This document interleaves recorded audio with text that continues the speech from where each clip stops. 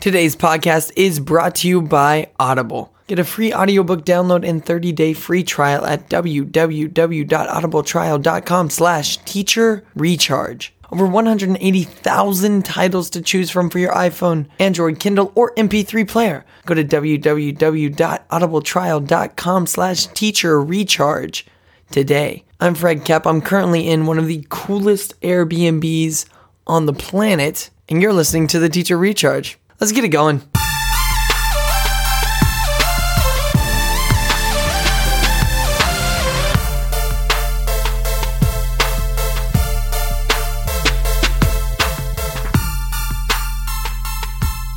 Hello, all you beautiful, beautiful people out there. I hope your Monday is off to a fantastic start. If you're listening to this on a Tuesday, it's probably because you had Monday off for Labor Day. So I hope your Labor Day was fantastic and your Tuesday's off to a great start. Today we have a wonderful guest that was willing to come on the show with us. His name is John Williams. He is the creator and founder of LifeThatCounts.org. And that is an organization that is dedicated to helping students make better decisions for healthy outcomes. Now, how this started was John actually started as a volunteer, helping with peer-to-peer mentoring and having that positively affect a school. And he was able to get a grant, and he was able to have a pilot school. During the first 2 years, Life That Counts was able to help that pilot school experience unprecedented outcomes in the school's history. For the first time, using the curriculum that John was building as he went, the school experienced a decrease in discipline referrals by over 96%. That's from 49 per month to only 2 per month. I mean, that is crazy. He's here today to talk about how he did this. Now, this might be actually a 2-part interview. We got to talking and we talked for a while, but it's all good stuff. And I think it'll really pump you up for the week ahead. And then, if it is 2 parts, it'll pump you up for next week as well. Without further ado, enjoy this interview. I think you're going to love it, and I hope it makes your day.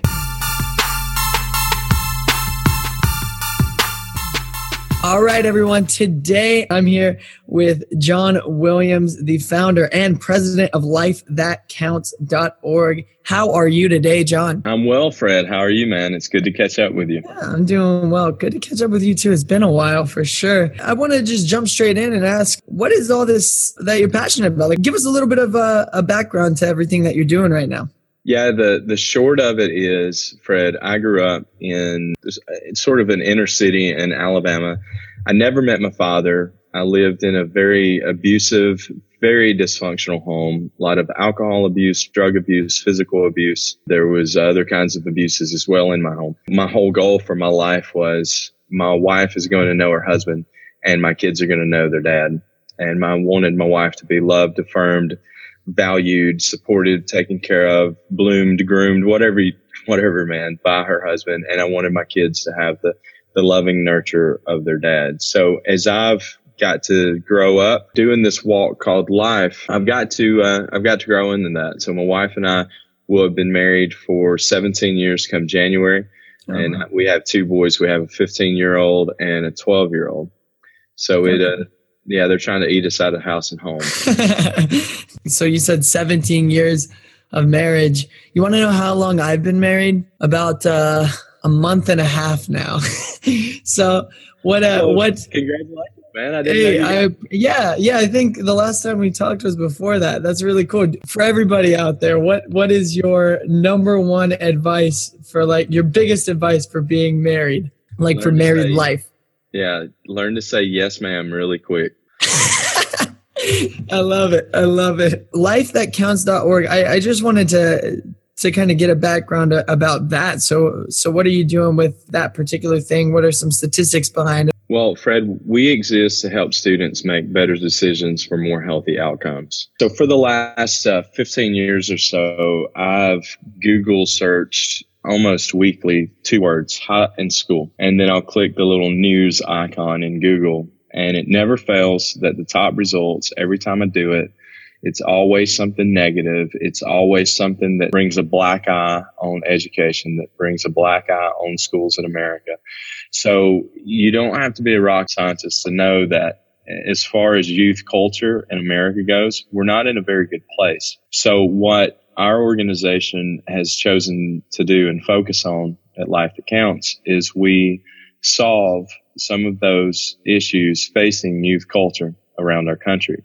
So we provide trial tested, rigorously evaluated solutions that any school in any community around the U.S. can adopt and implement to transform culture. It's almost like this, if you will.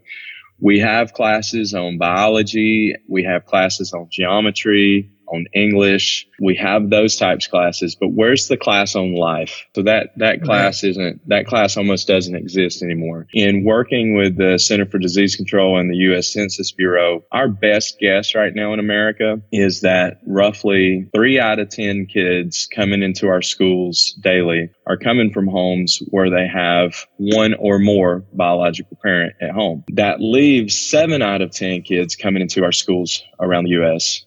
who have one or none biological parent in their home. So it's kind of like this, Fred. Quick question. Did you have brothers or sisters growing up? Yes, I did. I have one sister. I have one sister. Yeah. Yeah. Is she older or younger? Older. Older. All right. So how much older? Oh my gosh. Put me on the spot. I think she's 3 years older. Okay. So you guys grew up relatively close together in age. Yeah. Okay. Yeah. All right. Did you and your sister ever fight in the backseat of the car? Yeah, definitely. All right, let me ask you this, Fred, because I don't know about you. I don't know this about you. Did you have both your mom and dad at home growing up? Yes, I did. Okay, you're the anomaly. So how old are you, Fred? I'm 24. All right, 20. Yeah, you're that 3 out of 10 coming in. Maybe that 3 out of 10, right? Because it's one or more. So you guys definitely fought in the back seat growing up. Yeah. So I'm just curious, did your dad ever threaten to pull over the car or turn around while you're driving and tell you guys to knock it out? Was there ever that component that happened with you guys? He'd usually turn around and tell me to knock it off, but yeah. Now let me ask you this. Were there ever times in your life where your father affirmed you, where he gave you a hug and where he said, Fred, I'm proud of you. I'm proud of the man that you're becoming, right? How about even at your wedding? Was he there at your wedding? Oh my gosh, yeah. Was he there by your side, supporting you, walking you through it? Definitely. All right. Now, what if you're that kid who doesn't have that? That's just, I couldn't even imagine. So carry it out to another degree. What if your kid that not only has the emotional validation by his parents, her parents, they don't already have the healthy, disciplined, relational piece through their parents. But you're that kid, and what you do have is you do have a smartphone with Instagram and snaps to twits to tube, right? Yeah. And what if you're always looking at how cool everyone else's life is except your own? Man, I don't know. That would be rough. What does that do for you? That would be rough. Yeah, that would be very rough. Because then you start to think of what life should be, even though there's really not a set thing of what life really actually should be. But you start to get an idea, kind of pushes you toward one way. Well, and here's what's crazy about that. Do any of us actually show our real lives on Instagram? No way. Not at all. We curate it, right? We do a highlight reel of our best plays of the day. I mean, it's our weekly top 10 on ESPN is what we post on our social. So if that's all we're seeing and we don't have anything, quote unquote, social worthy to post about our life, and then if we're just seeing that top 10 and that top 10 is maybe we're following someone like Drake or someone like, Lil Pump or something like that, and it's their social feed is full of what their social feed is. But wait, I'm an 11-year-old young man. I'm living in the inner city. Doesn't matter if I'm white, black, Hispanic, whatever. Doesn't matter if I'm in the north, south, east, or west. It doesn't matter. That's the person that I'm looking to pattern my life after. Their lyrics are becoming the philosophies that I want to live by.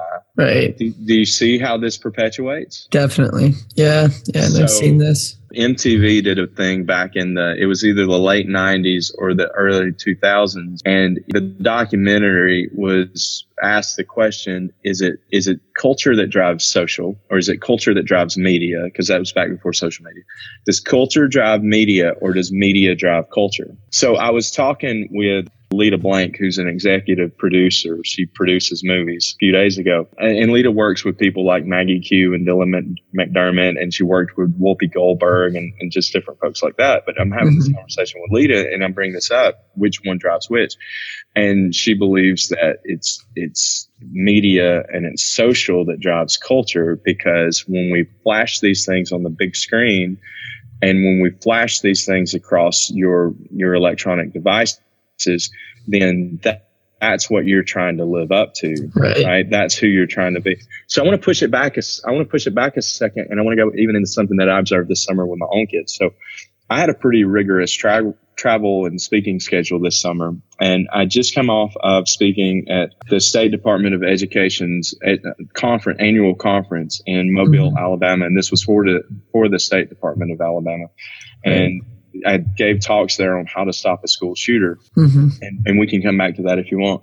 But while over the course of like 10 days, my 15-year-old son, who was traveling with me, had spent something like 93 hours on his phone. Oh my gosh. Yeah. So you know how we calculate this, right? We go under your settings, we look at your battery usage, we count it all up, we see what you're doing, right? Right. Get this. My wife was with me, my kids were we're all together, but I'm just totally like, it's work zone. My family gets that I'm in kind of work mode and they're along for the ride and all that kind of thing. It was a rigorous schedule. At any rate, even me as the dad of the 30% kid, even I let that go under my radar. Freddie spent a full 24 hours in 10 days on Snapchat. Yeah. He spent one whole day of his life in 10 days. So he spent 10% of his life on Snapchat. Oh my gosh. He spent more than 2 full-time jobs in 10 days on his phone. Dang. Yeah. So let's just drive back to that social, relational, emotional piece and see what's going on with our kids. So if the emotional validation is not there, and if we're not raising kids who are healthy, if we're not raising kids who are, and it's not really a question of right or wrong anymore. We've actually learned to phrase it better. The better way to phrase this is what is healthy for you, what is unhealthy for you. And we all agree that 93 hours on your phone in 10 days is unhealthy. Right. Even my 15-year-old agreed with that. Now, here's what's curious about that. I want to fast forward 3 weeks from that day.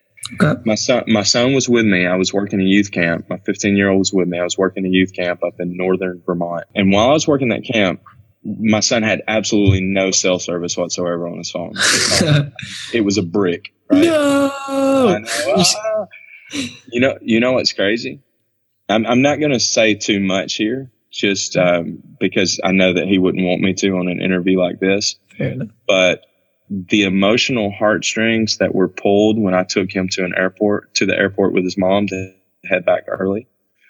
My wife's a teacher, so she had to come and get her classroom ready and stuff. The emotional heartstrings that were pulled over that 5 or 6 days of them being with me at camp, when he got to make real, authentic, raw connections with people. He asked me in the car, Fred, Dad, how do I know which ones to choose as my good friends? And I'm like, what are you talking about? Whoa. And he was like, Dad, they're all great people. I don't know which one. They're all different, but they're all great people, and I don't know which ones to choose. And I thought, wow. Yeah. I thought that's youth culture done well. Right. And, we had a great team there. We had a great staff there. The students they had slam pack schedules with games and activities and small group time and big group time. And there was, song and dance and just goofy things like that. Right. Weird, crazy games and of course food, all of the usual suspects. He got to completely unplug. He went through a season where he was completely plugged in into a season where he was completely unplugged. Right. And the juxtaposition between the outcomes and the effect that had on my son, it was almost like an unexpected controlled experiment. Right. It was crazy. What we do, and this is where we help schools turn the corner, and this is where we come in and we work to serve, because we're all in this for the betterment of tomorrow. What we do is we help come in and we help fix that culture piece, and we help identify not negative behaviors that are happening, but what we do is we say, okay, what do we want the culture of this campus to look like? And then how do we become intentional about it? And we use a multidiscipline method that is cross-age, collaborative, peer-to-peer. Cross-age is younger students working with older students. Collaborative is they meet together in regular weekly, bi-weekly groups, and then peer-to-peer. So it's student on student. You and I are both youth speakers, so we know what it's like to go into a school and speak on a platform and that kind of thing. But that may be 1% of the solution. Like topyouthspeaker.com, like, all of the guys out there just really hustling to both serve the community and provide for their families and all of that thing. Like that may be it may be 1%. I'm not even sure it's 100% of the solution, because you think about just the time on it. It's a 45-minute window where someone comes into your school once. And then here's what I'm curious of. 11 days later, odd number. Do they even remember? So what we want to do is, so not only do we provide those solutions as well with experienced guys who come in like Laura King and Jamel Feldner and others, and myself included. In addition to that, what we do is we provide year-long solutions and strategies and proven methods that have been rigorously evaluated, actually evidence-based now through the U.S. Department of Education. Teen Pregnancy Prevention helped with a grant to get some of that stuff in our curriculum, evidence-based. I'm excited about that. Evidence-based to come in and serve students, meet them where they are, to move the needle in youth culture even that farther along, to help students experience what health looks like and help them truly make better decisions for more healthy outcomes. And I love it. Well, hey, we are going to take a real quick break to thank a sponsor, and we will be right back. We got John Williams on the mic today.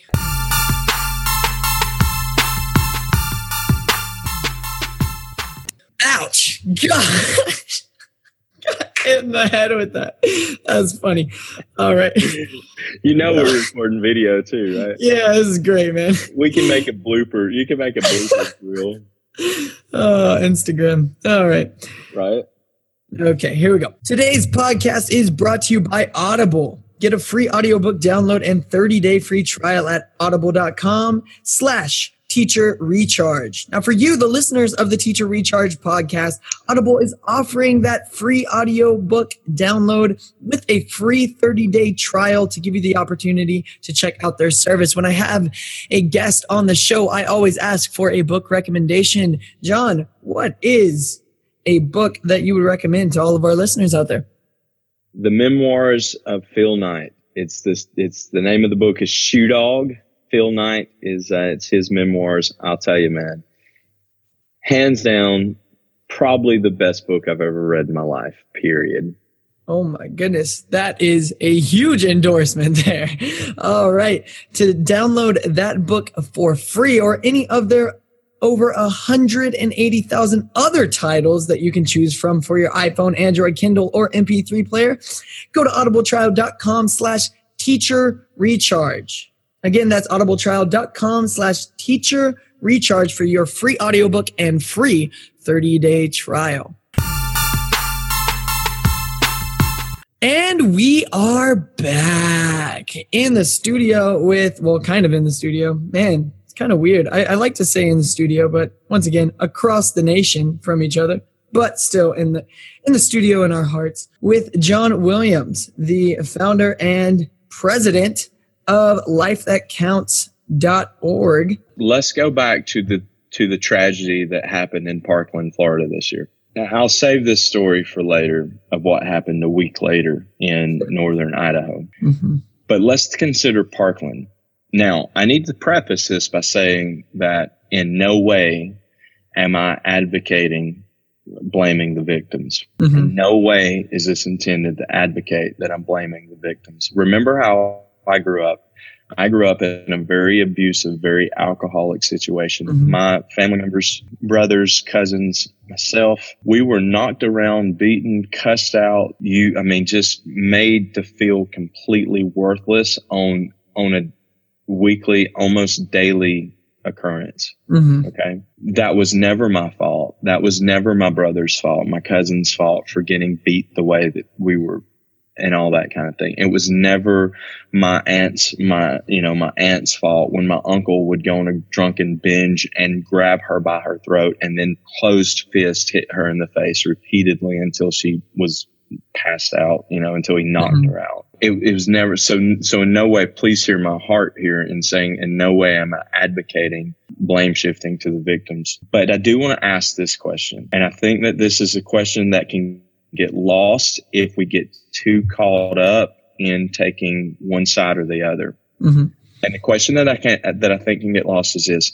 Think about the young man who pulled the trigger. His adopted dad dies when he's 6. His adopted mom dies last Thanksgiving. His girlfriend breaks up with him in December, right before school lets out. Okay, all the while, this guy is, 19 years old? 18 years old at the time. Right out of high school, yeah. He has high-functioning spectrum autism disorder.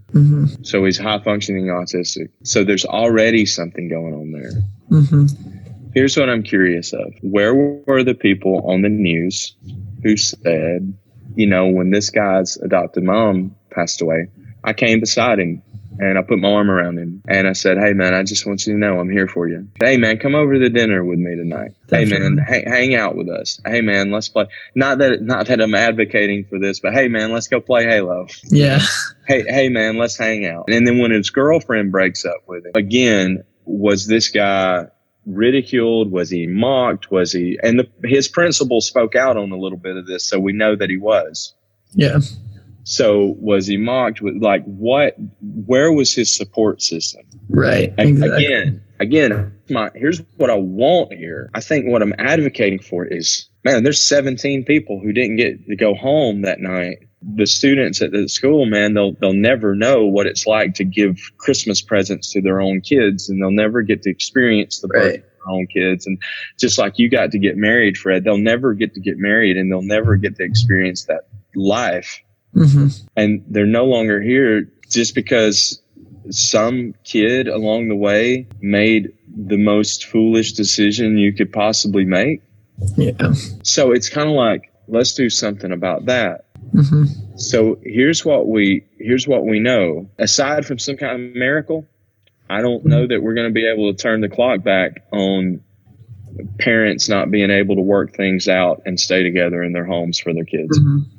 So that emotional validation, that social validation, that relational, that what we used to call it home training, right? As older folks, we call it home training because you learn how to treat each other at home and then carry that into your school. So what we've got to do is we've got to find a solution that works. We've got to find something that can plug into our schools, that we can actually invest the time. Biology doesn't matter if you have bullets flying in your classroom. Yeah. No, that's true. That's true. Simple as it absolutely doesn't matter. Yeah. So is there a solution out there where we can have that life class where we can create some real accountability, where we can harness and leverage? Here's what we know about students. Every student in every classroom around the world, especially in the U.S., has influence. Every person has influence. The question is whether or not they're using that influence. So how can we positively harness that influence to be intentional to help students make better decisions for more healthy outcomes? Yeah. So we do that. And that's what we bring to the table when we come in to serve schools. Thank you so much for listening to this week's episode of the Teacher Recharge podcast. Come back next week for part 2 of this interview with John Williams. Obviously, he's not afraid to tackle some tough subjects. It was a wonderful interview, and next week we'll have some story time, which is always a wonderful time. So if you know anybody that would be perfect for this podcast, or if you have any suggestions, questions, or topics you want covered, please go ahead, email me at teacherrechargepodcast@gmail.com. Once again, that is teacherrechargepodcast@gmail.com. If you want to check out my own speaking business and my own speaking website, go to fredmotivates.com and learn about the love and success approach to leadership. I would love to serve your school and talk with your students. Thank you so much once again. We will see you next week. And until then, peace.